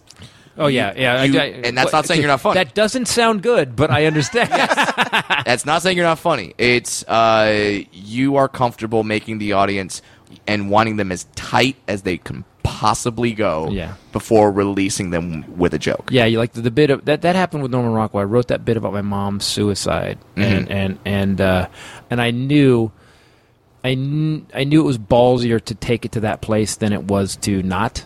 Yeah. You know, because I could have just said, "Mom killed herself. Hi, moving on." Except I just went, no, let's see how far we can go into this. And where do you get that from? Comics you look up to that make if you look at some of the best, man. I mean, look at some of the. I mean, Pryor would do stuff at moments where he would just take it to this quiet place, and I think the only sin is to not be compelling. If you're not compelling, if it's silent because you're not funny, but if you're silent and they're leaning in like holy shit, they're with you. Yeah, it's the greatest feeling. You do that on some of your shit. That last, I saw your first special. You did it, man. Yeah, the stuff I did about my dad. For the new special, Daddy Issues. There's no way. I learned how to do that kind of comedy from Norman Rockwell's Bleeding. No joke. Yeah. Because, and it's gotten to the point where now, if I can get a crowd that's just silent like that, that's almost more thrilling than a huge laugh. Yeah. Because oh my God, I have them. So I want to be clear though. Yeah. So I get on stage and for the first 10 minutes I write hard jokes. I want them to be okay. This guy knows his fucking. This guy's got his. This my. We bought the right ticket. Yeah. Right. Okay. Fuck this guy. All right. Yeah. And then the next 20, they're usually longer stories that are just still the same amount of LPMs. Yep. You know. And then they're on a ride now. And then about 2/3 of the way through, there's a moment where whatever the show I've written about is to just smack them, and it's like yanking an emergency brake at the edge of a cliff. So you're still like holy shit, and then you just kind of walk it for a second, and then boom, you got to hit him with another laugh. You can't just leave him there. No, that's a sin, man. You just leave it on. Good night, everybody. The fuck was that? Why am I crying? And then the doctor came in the room and said, "You guys are great. Peace out." But how'd it feel the first time you pulled that off? Unbelievable, just unbelievable. And the fact that I was able to do that was just like because you know that they were into you, and you're right. You can't do it right up front because they don't trust you yet. Yeah, you have to give them some jokes to make them go like, oh, this guy is funny, and maybe do a little edgy stuff so they go, okay, this guy can make edgy stuff funny, and then you get them with those little cliffhanger moments where they go silent, and then oh man, it's the greatest feeling. I think a lot of comics forget too that they're you. I mean, so everything you've experienced, we're all the same machine, man. Yeah. We're all made out of blood, bone, and hair. We've all had the exact same, not exactly the same, but within the same. I mean, all our dads were dicks at one point, or if you didn't have one of your parents was a douche at times. Yeah. We all have stories to tell, and as long as you tell the truth, man, that's another thing, dude. You notice that when you're lying, they know.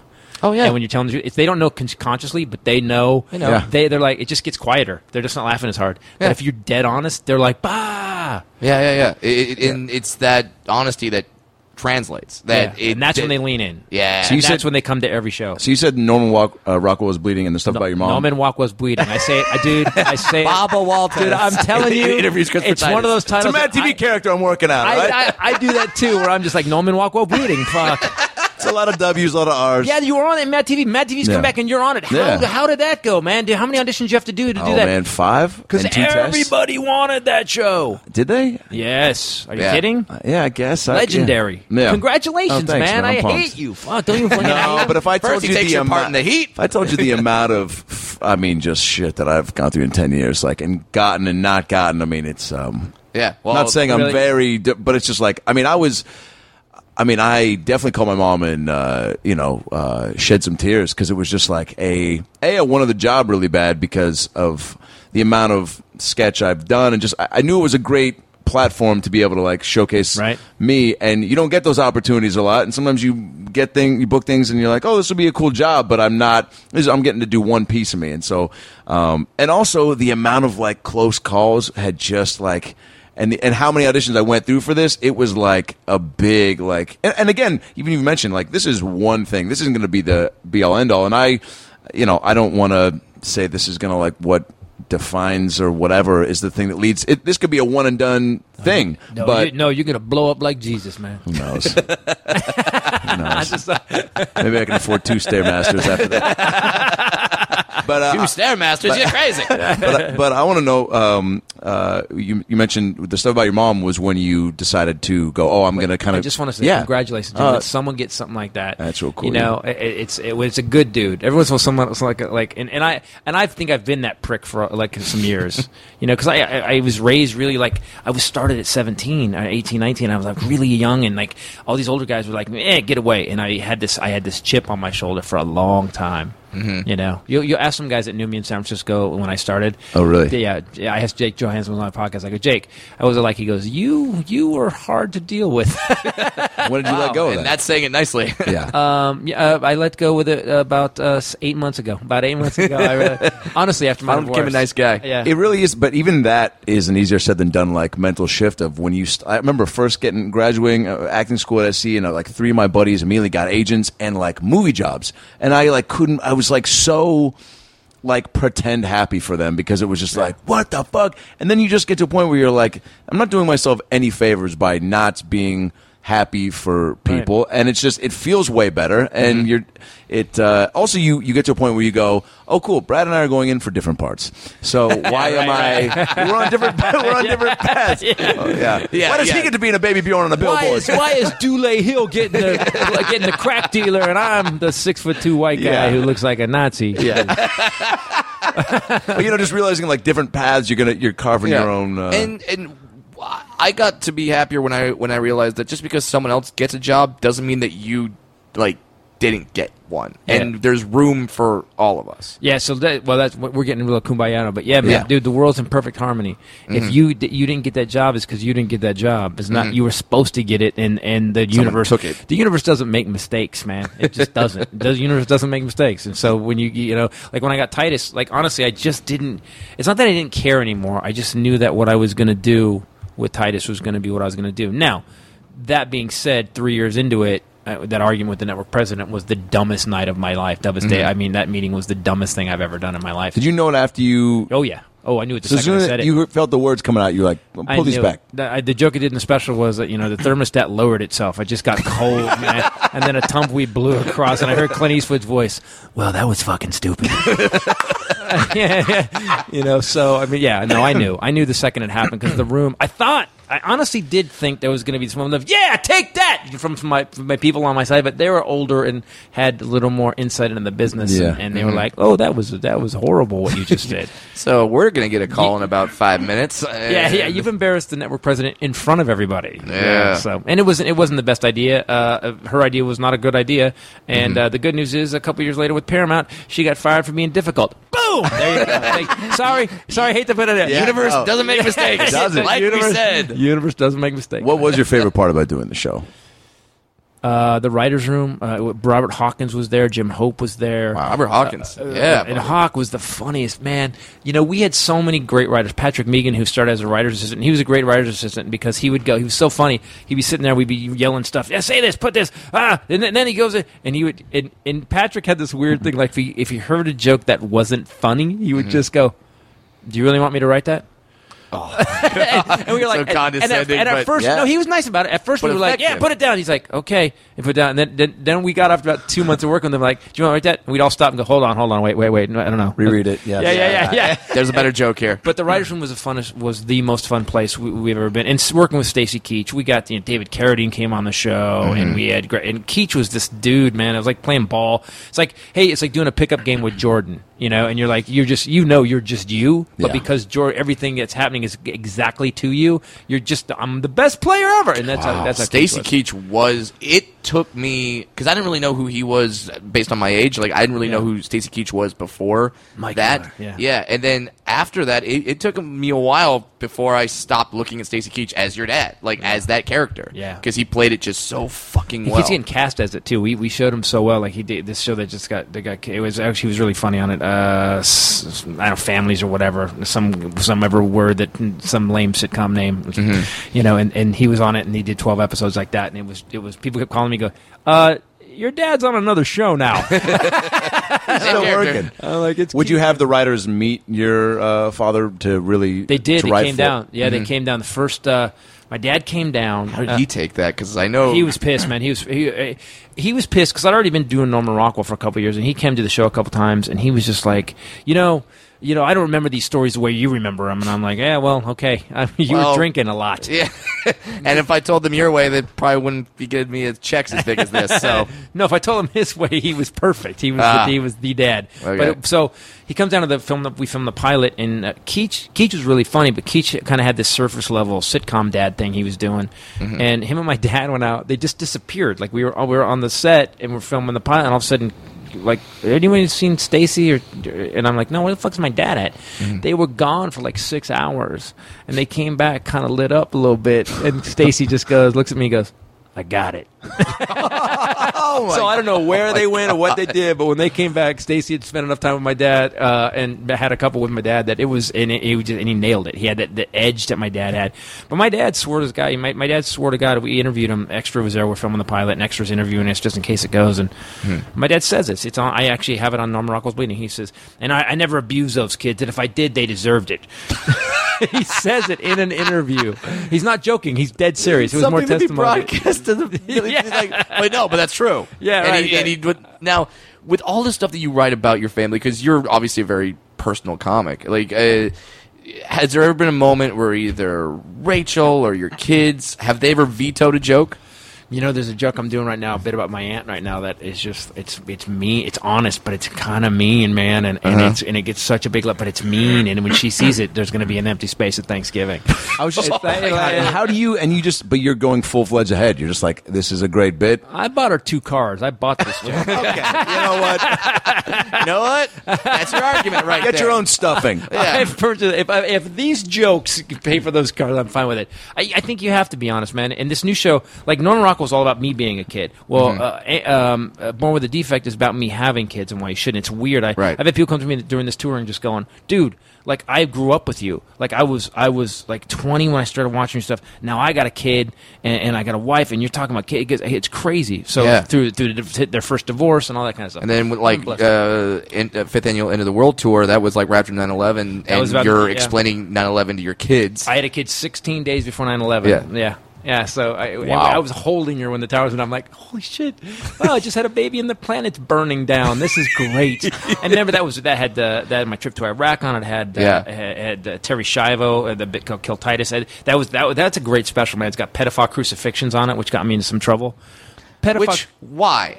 You're crucifying pedophiles. Who has a problem with that? It was pedophiles. Yeah. Well, there's a new bit. Question. There's a new bit in the new show where my daughter, we were watching the riots on TV, and this joke, man, you ever notice how an audience you'll say something that you don't mean, but their PC thing kicks in, and the joke is, and my daughter and I were watching the news, and we're watching it was a Ferguson thing. No, it was a Baltimore thing. No, it was a North Carolina thing. Sorry, wait, Florida. No, it was a Texas thing. I don't. All I remember is some black people were getting soul raped by bullets. That's all I remember. I mean, again. So I mean, come on, it's spot on. So the audience would be like, oh, and I'll be like, oh, has anyone read the paper in the last year and a half? Did those things not happen? Yeah. Google the internet. So that bit, that pedophile crucifixion was like this bit about teaching my daughter about racism, because my daughter in the middle of the riots goes, why are black people so angry? Mm-hmm. She's a little privileged white girl, and we had an hour and a half long conversation about the history of why black people are so angry, and because we did that. Yeah, we kind of. So it's a long bit, and when you first wrote it, it's one of those bits when I first write it, it is so uncomfortable. The entire audience is just like, no.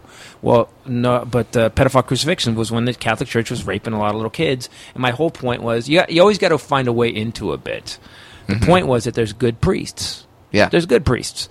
So the bit is, this good priest takes over a bad parish, and on this first day, he's got the bad priest nailed on the cross behind him. And he's doing his first service, and it's hilarious. Except I'm doing it in Pittsburgh one day, and I got the bit to us fine. We're about a month away from filming the special. I'm in Pittsburgh, and this dude is sitting right in front of me, and Brad knows this. A whole audience can be laughing, don't notice one of them. One dude's not laughing. I'm fucking lasered. You know this too. Yes. You laser on that dude. Don't know why. That's what is wrong with you? That's our sickness. Why aren't you? Everyone else, what's wrong? And this dude's sitting right in front of me on this riser, and he's got his arms crossed, and he's shaking his head. And I go, and I should have just moved on. And I said, dude, what's your problem? And he goes, my son is a Catholic priest. And I said, is he one of the rapey ones? Oh my God! And the audience. Fair question. The They audience, lost it. Yeah, they lost their Yeah. shit. And then he flipped me off and he goes, F you, and he walks out of the club. And I said, aren't you supposed to turn the other cheek? And it was yeah, man, yeah, just it was a Midwest. locked and It was a loaded. Midwest chain club, and I had a meeting with the manager that night, and I was told where the line was. All right. I guess. I mean, and still, that's one of those things where even when that happens, you can make the argument, but like, yeah, boss, but 99% of them were laughing. Yeah. Are you someone who thinks you can joke about anything? Like nothing is off limits? Yeah. Yeah. I think there's two kinds of edge. There's really dirty, like really cunt and blah blah, anal rape. There's that kind of Okay, edge. well, I'm still working on that bit, but it's... But you know what I mean? There's a it's- lot of guys that do that. And they consider themselves edgy. And then there's like the racism bit I consider edgy. Some of the brass have talked about, Brad being who he is, the size he is, and dealing with that. I mean, some people don't want to hear it. Yeah. And to make those things funny, that I think that's when you're doing good work, man. That's when you're doing good. Like, Yeah. Carlin was like that. Carlin would go into. Do you see that bit he's on his last special about deleting people after they die out of his phone? What? It's like the darkest thing. He goes, you get 2 weeks and fuck you. He goes, you're in my phone for 2 weeks after you're dead, then delete. He's that's talking about incredible. death. He's talking about death through deleting his contacts in his phone, and I'm like, I hated him. I'm like, Carlin would make every special I watch. Carlin, when you see someone great and you're like, God, fuck, Yeah. I am never going to be that ever. What advice do you have for somebody like me who's putting together like what is going to be like my first hour? And I feel like it's very like right now my comedy just very. I'm starting to tackle more stuff that is personal, but right now it's real fun and positive. But I have a lot of like family shit that I want to get into so bad. For example, my sister's husband is a white rapper. And No. and that not anymore. Really, he does shows like once every couple months. Yeah. But there's so much shit that I just talk about that has already happened that part of me goes, let their marriage go longer than 2 years before I talk about it publicly on TV, so that maybe they're solid enough to be able to handle that. I mean, shit with my stepmom, like there's just so much, and I go for sure. I think in the second special, I would get into it because I would be like, well, now What would you tell him that because you didn't used to always used to talk about what you talk about. No. You know what? Well, like for me, I feel And like everything it was is- a little different yeah. because for me, I had to get the audience comfortable with dwarfism first, and then it's like, okay, you're good. They're you're never comfortable. You're Just good. so You're you good know. with so you that? know. It's like Oh, really? it's We don't like, like it's like getting we don't like comfortable. it. It's like getting comfortable with spiders. Never really. I'll be okay. I'll listen but to it's 'em talk never, about their lives. Yeah, it's Yeah, just don't never, fucking bite it's me. never really going to be okay. I don't want to hear a spider talk about racism. But I mean, but I like that you've like. I get him comfortable. No, we're just nice. Yeah. Yeah, those aren't normal shoes. So Well, honestly, I just had to learn how, and because like I tried to do bits about my dad going through cancer while he was going through cancer, and I it was too close. sometimes you can be too connected. Couldn't. Yeah. Yeah. I couldn't do it yet. Like I just started talking about working at a grocery store in high school like 6 months ago, and there's now probably a whole hour on it because of the stories. And it's just speaking of what you guys are talking about. Like there's a story that I tell about a kid with Down syndrome who was a grocery bagger there, and it's like the first story I've told where it gets like low and quiet, and like people even just like awing, and then you come in with a big punch. But it's like even that stuff. Everything I talk about is based in reality, but there's just so much deeper shit that I can't bring myself to. See now, there's the thing. So I did the. I also don't want to talk about it right now. Well, that's the thing. It's like I went to the Landmark Forum. Landmark Forum it's something in Landmark Forum. It's just a 3-day course, and they clear all your past. Like you talk about. It's not. I don't mean going clear. I mean like you talk about the shit in your life, and they put it into a context. Like your life, what happened to you is a story you made up. Like what happened. Your dad got cancer. Mm-hmm. What you made that mean, you made up. There's no truth except the truth you believe. Now, you can choose an ugly truth or you can choose a pure truth. My ex-wife cheating on me, I could say, well, I'm a loser, I'm horrible, or I could say, without her cheating on me, I never would have met the best woman in my life. Two totally opposite stories, same incident. So what we make things mean is really important. So, like my mom, I could never have talked about my mom's mental illness before this. I really got that my mom didn't hate me in the forum. I got that she was fucking crazy. She was just crazy. That's it. That's it. Bottom line. My dad didn't hate my guts. He actually loved me because if you hate somebody, you're fucking not up their ass all the time. You just leave them alone. Yeah. My dad was always, what are you doing? You're an idiot. Stop it. And that's just the way he did it. Yeah. So I started hearing my dad differently from that day forward. So what happened was, now when something horrible happens, I just change my story about it, and that's how I write the comedy. So once you change, just like all the stuff that you say you don't want to talk about, because there's a darkness to it. There's something that means something to you. Well, you made that meaning up. Yeah. Now it's hard. That's hard. There also is a thing where I'm like, I'm not so sure that my stepmom wouldn't fucking do something banana shit crazy if she heard all these like real honest things about how I feel about her. Man, and also I care about my dad. She's gonna die soon too. Listen, exactly. You want to buy a car, man. There's a house. You need a house. I'm just saying that at the end of the day, my dad hated all the stories I told. Then one day he came to me and he said, I didn't know you saw it like that. And then we did Titus, and he was really upset because every episode of Titus. Well, one day he's in. It was like, remember that old store Mervin's? They had a Mervin's here. Mervin's before they closed, and he gives his ID to the lady, and the lady goes, "Ken Titus?" And he goes, like the show Titus? He goes, "Oh yeah, it's my god," and he just goes off on me. That's my stupid son. Yeah, just making fun of me. Blah blah. And she goes, "Would you wait here for a second?" And he says, "Yeah." So she disappears. She comes back with two guys from the stock room. And they just flip out on my dad. They go, without dads like you, man, we would be in jail right now. He goes, because my dad beat my ass, that's why I'm working here now instead of in prison. Thank you so much for being a kind of father that we need more of. And these are like 21-year-old kids. Wow. And my dad was like, he never got it. So you can't so here's the thing: when you write the bit about your stepmom, you can't write it through hating her. No. You have to write it through you have to go a different way in and write it from maybe figuring out why your dad loves her.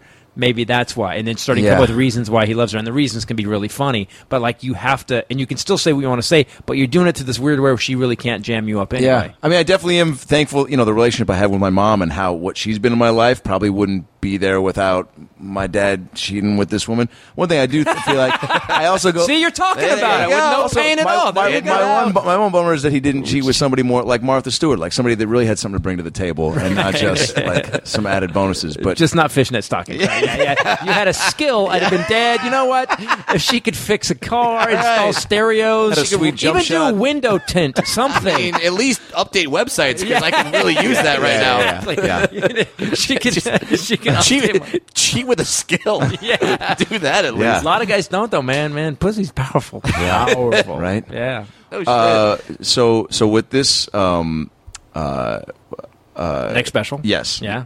Those words. How did you pick where you're shooting it in Escondido? We filmed Neverlution there, and it was one of the best specials. It's this perfect little theater. It's 400 seats, but it's got 2 tiers, and it's really tight on you. And it looks like look at the pictures of it. It's really it's beautiful. It's like modern classic, and it's tight. And the problem is, I think sometimes. Big comedy doesn't translate well on TV. Yeah. Like if you can watch, if you got 2,500 seats, and I toured with Kenny Loggins, I've toured with some people where it was 16,000 people, and it's just weird. I did Gator Ground once, 85,000 people. It's the weirdest show I've ever done. Holy shit! Yeah. Gainesville, Florida, right? Yeah. How do you even University of Florida? I mean, but the game's the next day, so they won't let people on the field. So you're standing at the end of the stadium, and it's just 85,000 people around, and you do a joke, blah blah blah blah blah, and you'd go. Doesn't even sound like laughter. It comes back. It would come back, and then next joke. I did 14 minutes, 6 jokes. It was great. It would just take so long for the laugh to stop that you would just wait. Yeah. Is that even enjoyable? No, at all. No. Money with the check went. Check cleared. Sure. Check cleared. No, that's why I picked it. I want the audience to have a good time. In this theater, man, we're doing 2 shows, and it's only 400 seats, and it's just a kick ass. It's one of those theaters that when you're on the stage, those rooms where it's just rocking you. Yeah. Like as long as you're doing your job. Oh yeah. It's it's just rumbling your guts a little bit. Are you big on having an intimate vibe? Because you connect really well with your audience, so I feel like being able. Do you like to be able to see a couple rows? Or? No, I don't care about that. Carlin. If you look at Carlin's special, it's funny. I hate working with directors. Another reason I took over my own comedy production is because they'd go, "No, we're getting a jib, and then we're gonna have a dolly, and the guy's gonna whip it across. There'll be a guy standing behind you in a Mum and Shant's outfit. He's gonna look like a mime, and he's gonna film the audience while you're doing." And I'm like, "Why are we doing that?" And they go, "Oh, it'd be great." I said, "But because we did it before." But but there's a guy with a camera behind me roaming the stage. Do you know how easy it is to fuck up comedy? Like you're gonna have a dude roaming the stage. It's never been done. Like it's just like okay. And then as I'm telling this very serious moment, this guy in an all black suit is gonna walk a camera up next to my face, and the audience is gonna be like, no, we don't see that guy. Or there's a dolly track in front of the front row that as you do that, we're gonna do a slow pan. Are you gonna pan during comedy like a staccato? Comedy goes. Comedy's like it doesn't do that. So I kicked him like we did in Evolution. New Wave Entertainment did it, and I have to say it's one of the best looking specials. It looks so good. But before that special, my manager comes up to me. He has the guy with the camera, and he goes, and this is why I'm an asshole. This is why I'm not beloved, and I'm aware of that. Doesn't matter. You got a huge dick. Yeah, there you go. And so what happens is that the guy's on with the camera, and I go, if that guy's on this stage when that audience is seat, you're gonna have to send them home because I won't be walking on this stage. Whoa. And he's like, I go, Carlin. And here's what saved my ass. I go, Carlin. I go, watch every one of Carlin's specials. 2 center cameras, left, right, no audience shots. I don't need you. Listen, if I need an audience shot of them laughing to prove that I'm funny, I have fucked up my job. I am not qualified to do this. Yeah. So if you look at Carlin's special, it's just center, left, right, center, left, right, center, left, right, and it's got a rhythm to it. And every time I see a big jib shot where it's really pretty and the camera's slowly moving, what are you, fucking Celine Dion? What are you doing with comedy? Some people think they are. I do you know what I mean, though? I mean, and I'm such a purist, and you're exactly right, though. I never see those shots and go, hilarious. Yeah, exactly. Funniest jib move I've ever seen. Yeah, and as someone who has a jib in their special, there's definitely some ego involved in those shots. Of course. Because you want to be like, look how many people are here just for me, and but that's all. That's all it is. Thank you for flat out admitting that. That's all it is. Because we actually had we had the meeting for the special today. We had the production meeting, and I go, guys, and then I did this. I go, do me a favor before the show starts. I want you guys to plant a camera on the stage, and we'll use a time lapse, and I want you to just take a picture so they're basically going to have a time lapse of the place filling up. Because I'm the same as you. All right, man, good. Also, Brad, good to know your inner monologue voice sounds like a Harry Potter villain. My, look at me, how great I am. Sure. Look how many people came to see me. I mean, pretty much every dwarf inner monologue is some fantasy and this genre. is where I have him here. I did not know that. Yeah. And there's a certain amount of that. You want it to want it to look Larry professional. the Cable Guy did his special in a football stadium. Yeah. Was that the best? Did he really? Yes, in a football stadium. Kevin Hart's new film is in a baseball stadium. Jesus Christ. How many? It's nuts. Like, is that the best venue for comedy? No. It absolutely is not. But your dick gets hard when you look out and see a football stadium and go, that's a lot of people. Comedy rockstar shit. Bought my tickets. A few more things. You got about 10 more minutes. Are you good? Yeah, man. Yeah, I thought I'm talking way too much. No, this is incredible. And this is great. Insightful, inventive. Go ahead. You're just trying to give you more words. I mean, it's easier said than done to be very articulate about this. I do want to ask you one thing. You do a segment on your podcast called the Armageddon Update. Yeah. So with Kardashians, election, Zika virus, where are we?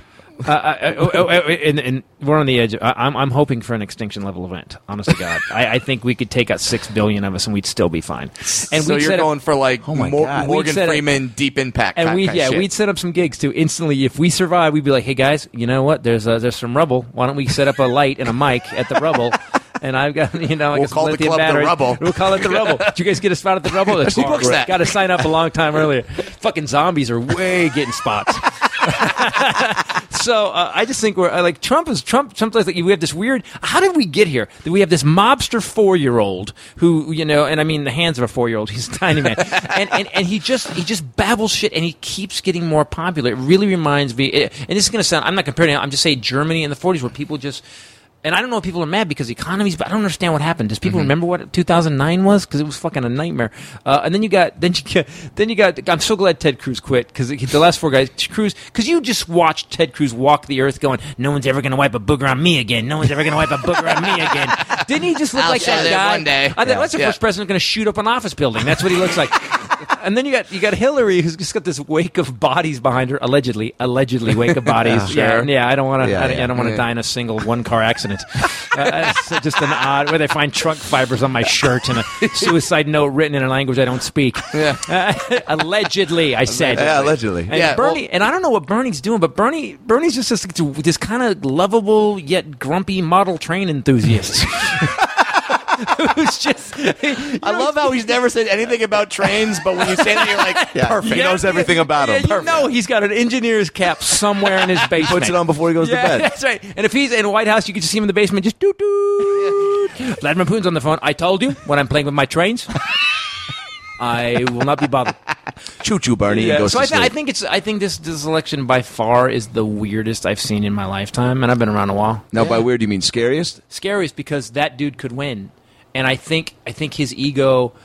I don't want a crazy guy who says crazy shit. I want a guy who's calm and measured and goes, I'm running the most powerful country in the world. You know, I got Step this. back. Let's, let me have some examine meetings. The situation. Let's do it fast, but let's have some meetings against the best guys, the smartest guys we know. Not a guy who's going, I'm telling you, it's going to be perfect. Yeah. No. Good. You're going to love it. It is so good. It is going to be the best ever. What are you going to do? Don't you worry. It's going to be good. Really? And by the way, my dick is huge. Yeah. Tiny hands, big dick. There you go. Yeah, I got great words too. None of this shit really matters. What I you're got saying. a good brain. He said that. I use great words, and I got a good brain. Oh my God! Not a great brain. I got a good brain. I He got a said good that. brain. You know, That's something. That's something the Down syndrome bagger at my What do grocery you store guys said. think about it? What do you guys think? I mean, as a comedian, I'm just kind of like, wow. I mean, I didn't need that much material. Yeah, exactly. I don't need to write 3 specials this year. I'm good. Yeah. I don't know. I mean, I feel like some really awful shit will happen if he wins. As far as like, I think worldwide. I think we'll be. Yeah. I think it's gonna set off something in people, but they're just gonna. I think. I also feel like you will get assassinated.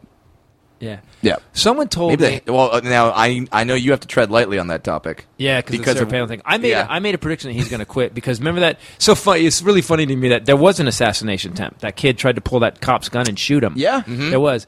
That's actually what gave me more. I said that Muslim kid. Oh wait, it was a white kid from the suburbs who was like, "Fuck this dude." You're like, Come wow. on, Tyler. Yeah, Tyler. Brandon, don't do it. Shut up, Tyler. We're doing it. Did you bring my Chemical Romance hat? All right, hell yeah.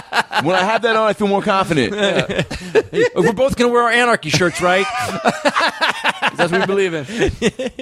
Brad also wrote down here that Dana Carvey's a big Influence, yeah. How did that come to play? I don't know. I tell you why. Because when I started, Cosby was my original influence, pre-Rapey Cosby. And when, You have to say that now. Yeah, you do. You really do. Because it's such a weird thing. Bummer. It'd be weird if you go, Cosby was a huge influence on me, post-Rapey Cosby. Wait, what?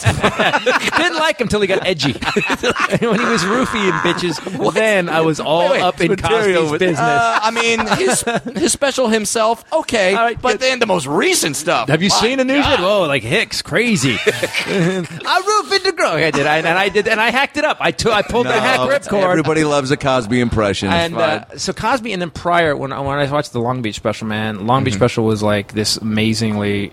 Cosby, I mean, Pryor talked about shit that you can't even imagine. And as a kid, I didn't get it. I checked that album out. Actually, my library at my 8th grade let me check one of those albums out. That N-word's crazy? And I was in my room listening to it. And my dad comes home. What the fuck are you? He's like yelling at me. I go, who gave you a Pryor album? And I go, the library let me check it out. And my dad went, oh, okay. If the library did it. It met the weird test of someone with more education than me let you have it. Yeah. And then Robin, Reality What a Concept came out, and Robin, that was when I realized, okay, I always wanted to be a comedian. Then when that came out, I'm like, I'm doing comedy. This guy cracked open a new toy box, and then For me, it was How so? You just saw Live at the Met. I'm like, God, that Live at the Met, yeah. that's like what about Robin versus somebody with well, Pryor? Live at the Met. There's like Live at the Met, like that whole thing he does at the end with his kid. I mean, you can see why influence in you can see at the end of Fifth Annual of the World Tour. Yeah. You know, now I did it differently because it was what my daughter did, but Live at the Mint was great. What would you say? What about Robin did you see when you were like, okay, this is happening? I couldn't believe it. He was doing 15 different characters in 15 seconds, and he was smart. He's doing a Shakespeare thing, and I remember it made me want to learn more. Because I didn't get some of the jokes, it made me want to understand. He was so smart. You could tell he was so smart. Yeah. I didn't get it, so it made me want to learn more. And then I started comedy. So when I was 14 years old, my dad was in this organization called Parents Without Partners, and he had dated this girl named Darlene, and they did what they did for a while, and then she dated this other guy, and this other guy was a comedian. He was in the San Francisco comedy competition. I was 14, and they said, "Hey, we got an extra ticket. I know Chris likes comedy. Does he want to go with us?" And I got to see in this steak restaurant, Carvey, Marshall Warfield, all these guys in the semifinals of the San Francisco comedy at 14, and I was that was it. I'm done. I'm in.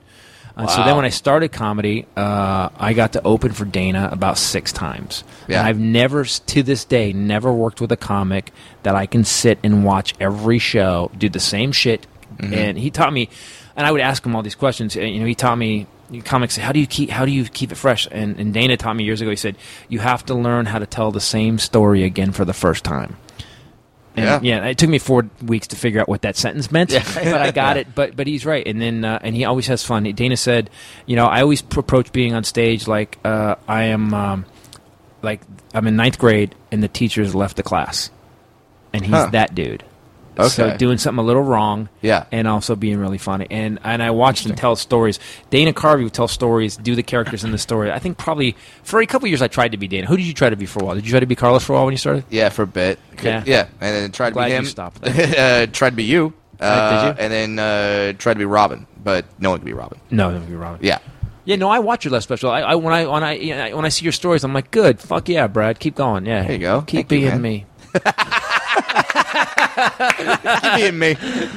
No, but really, man, it's all storytelling, man. I think at the end of the day, the best comics are storytellers. There's great joke writers, but joke writers, you never remember them. I have people come up to me and go, dude, did you tell that? I have people all the time. Here's the bonus. If you do it well, you tell the truth. Eventually people come up to you and go, I want to. They don't say you're funny. That's a gimme. They walk up and they go, I want to tell you about my dad. And they start talking about their family. Love is evil, man. Love is evil. Without doing it, God, I hate telling them. I know I'm fucking dragging this out. No, you're fine. Love is evil because I wrote it. So I call that my suicide prevention special. I've had so many people come up to me and go, dude, without that special, I would have killed myself. I was in the middle of a relationship. I have people that buy, actually the new one we did, if you go to ChristopherTitus.com, you can get it's Love is Evil. I did it as a greeting card because people go, some guy bought 4 of them one night, and I go, what are you buying 4 of them? He goes, I got 3 friends that are going through bad relationships right now. And he goes, and this saved my life. I want to make sure that they don't do something stupid. That's when the bonus. Know. That's the bonus, man. That's when you know you're doing something beyond of just... And you're right. This new special is about my kids wiping their ass, though. So, I just kind of let it go. I just kind of... Also inspiring. It's a big deal with that. Hey, it's always funny. And relatable. There's days I got tiny arms. I can't reach back there. That's inspiring. It happens. Yeah, but you can toss a drink with your feet. Yes, I can. Yourself. Are you serious? Oh, yeah. I do that shit all the time. Brad and I are sitting at a Lakers game, and this is one of the great things that's just about like people in general. Like, you feel like Brad's one of my best friends. I've known each other for 8 years. I feel like I know him pretty well. Right. And then all of a sudden, like, we're sitting there at the game, and he's got his drink down on his feet, and he picks it up with his feet. And I see this out of the corner of my eye, by the way. So I kind of just slowly turn, and then he tosses it to himself and catches it. And I go, I see this for the first time after 8 years, and I just go, what the fuck was that? That's the coolest thing I've ever heard. Yeah. That is some Cirque du Soleil stuff, and he man. did Cirque de Mige. Yeah, Cirque de Mige. And it was fluent and flawless, and he in one motion caught it, undid the cap, took a swig. I was like, am I in a fucking Gatorade commercial? Speaking of that, Brad Williams available for Gatorade commercials. If you want one of the coolest commercials that everyone will talk about and go viral instantly. I mean, sure, Dwayne Wade can throw some ice balls into a hoop, but can he flip a cup up with his hand? The commercial should be LeBron hitting a game-winning shot, but then that is on the jumbotron, and everyone's cheering for you, and LeBron's like, "What happened?" You just wrote done. Yeah, you just wrote that. Yeah, we're filming that. Yeah, okay, I'm okay with that. Good. That's great. He turns around and nobody sees the game-winning shot. You cut to everybody just staring at the and jumbotron. Gatorade, is it in you? Brad That's the thing I'm getting, like, now there's a whole internet trend called water bottle flips, right, where kids are like, look, I could flip a water bottle and it can land face up. I'm like, fuck fuck you. Yeah. Do you know what kind of shit I've been doing? Not for fun, but out of necessity. Because I can't reach. Wait, I've been flipping water bottles up and grabbing them, having them do full rotations, and me catching them perfectly my entire life. And I flipped the water bottle. Who's the guy that did it? Is it the guy whose story you're telling with the no legs? Because maybe that's he's coming back to that guy too. Yeah, it's that guy too. He's like, he's been using my story. I'm going to use his fucking leg flip trick. He's really good. Yeah. All right. So this Saturday. Escondido Center Theater. It always come to a special taping because that's when it's the best. You know, it has to be good because I don't even schedule a special till it starts getting standing O's. Once it gets standing O's, I schedule it because it's time to move on to the next one. Whoa. And here's the sick part. The sick part is I'm looking forward to the horrible nightmare of the next 3 months after we film it. Like, I'm looking forward to writing the new one. You get addicted to it. I was telling you, Brad, that's what I want to tell you. You'll start to get addicted to breaking in new stuff. And it's almost like having too much sex. After you've done so many specials, you've got so many laughs for so long, you're like, I want the weird laughs. I want them, haha, what? Yeah, what did you want out of this? It's like a weird fetish. Yeah. I don't know. This special, there's a couple jokes in it, especially the racism bit where, and I started talking about this in Vegas a couple weeks ago. I just said, you know what? I said, I've got to this place where I've done this for so long now. The ha ha ha, I expect I can do that. I like when you guys go ha ha ha, where they laugh and then get scared. I'm like, yes. That was so good. Like you said, bring out the gimp. That's what it feels like. That's what it feels like. Bring out the gimp. Well, that's the name of your next one. Yeah. Chris Titus, bring out the gimp. So that's amazing, though, because I was... And look for Special Unit coming out. Special Unit's coming out. We're actually done with the edit now, and we're doing special effects now. It's going to come out. I want to know real quick, though, how much time did it take you in between the last special and this one to get the hour together? Like, at what point did you go, cool, I've got it? Like 8 standing O's or... This one took to write it. The last one aired May of last year, but I'd started writing it. I think, in November, December. Okay. So it's taken me about 19 months. And you don't give a timetable for these? You're just like, I mean, I'm just very curious, like, at what point do you go... 18 months is like the window. Yeah. And then, and again, Carlin, like I'm 51 now. Carlin died at 63. His heart cranked out. So, I got to fucking start cranking out some specials. But you also... They can't be crap, man. You can't just, crank out another bunch of dick jokes. You got to stop and go, okay, what is this one about? Do you think people are doing that? I have to. I just can't. I'm not good at doing. I'm not proud of every joke in the special, but I'm not like. There's nothing about blowjobs or anal rape or anything like that. Because there's guys that are better. I always say this: if you're doing shit that Red Fox did better in '61, why are you still doing comedy? Yeah. And I know that's shots fired, Rita Rudner. I know that's a shot. I mean, change it up, sweetheart. We get it. Do not start up the Titus Rudner feud again, man. The Titus Rudner feud was squashed. There were many casualties. Yes, it was like the rap battles, man, of the 80s. Come on. The Titus Rudner feud. You got to let it go, man. Yeah, my bad. Go see Christopher Titus live. Listen to the podcast. Watch Special Unit when it comes out. Go back, and if you haven't seen all the DVDs, go get them. Buy them. Buy 4 of the DVDs for your friends. Christopher Titus, this was fun, man. Always good hanging with you, but real pleasure, dude, man. Real pleasure. Congrats on Mad TV. Dude, kick ass. Thanks, man. And don't...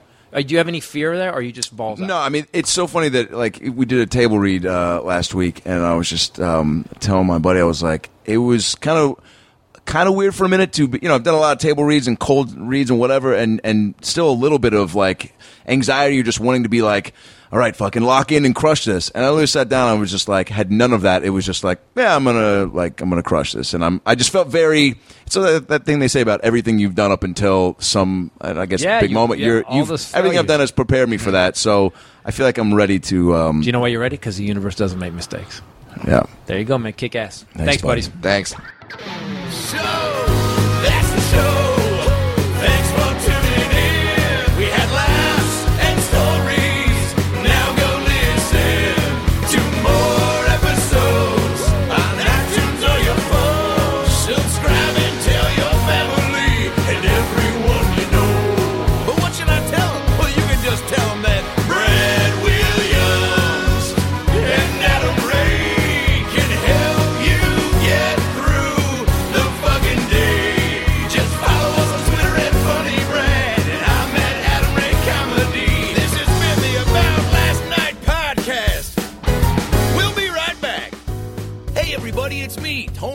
Dancer. Thanks for listening to the About Last Night podcast with Brad Williams and Adam Ray. Boy, they're a lot of fun, huh? Why don't you subscribe on iTunes to this fucking podcast? Give them a 5-star rating so this midget and this Jew can feel good about themselves for a couple minutes.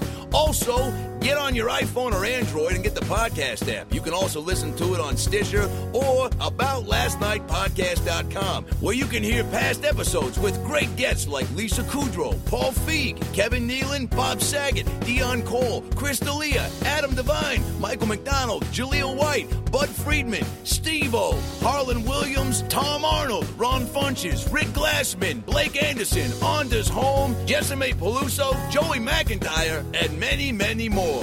I'm Tony Danza. Thanks for listening to the About Last Night podcast. Good night. That's it, right? You got it? Sweet. Boy, it smells good in that booth, by the way. What kind of candle is that? Hanukkah willow? Nice.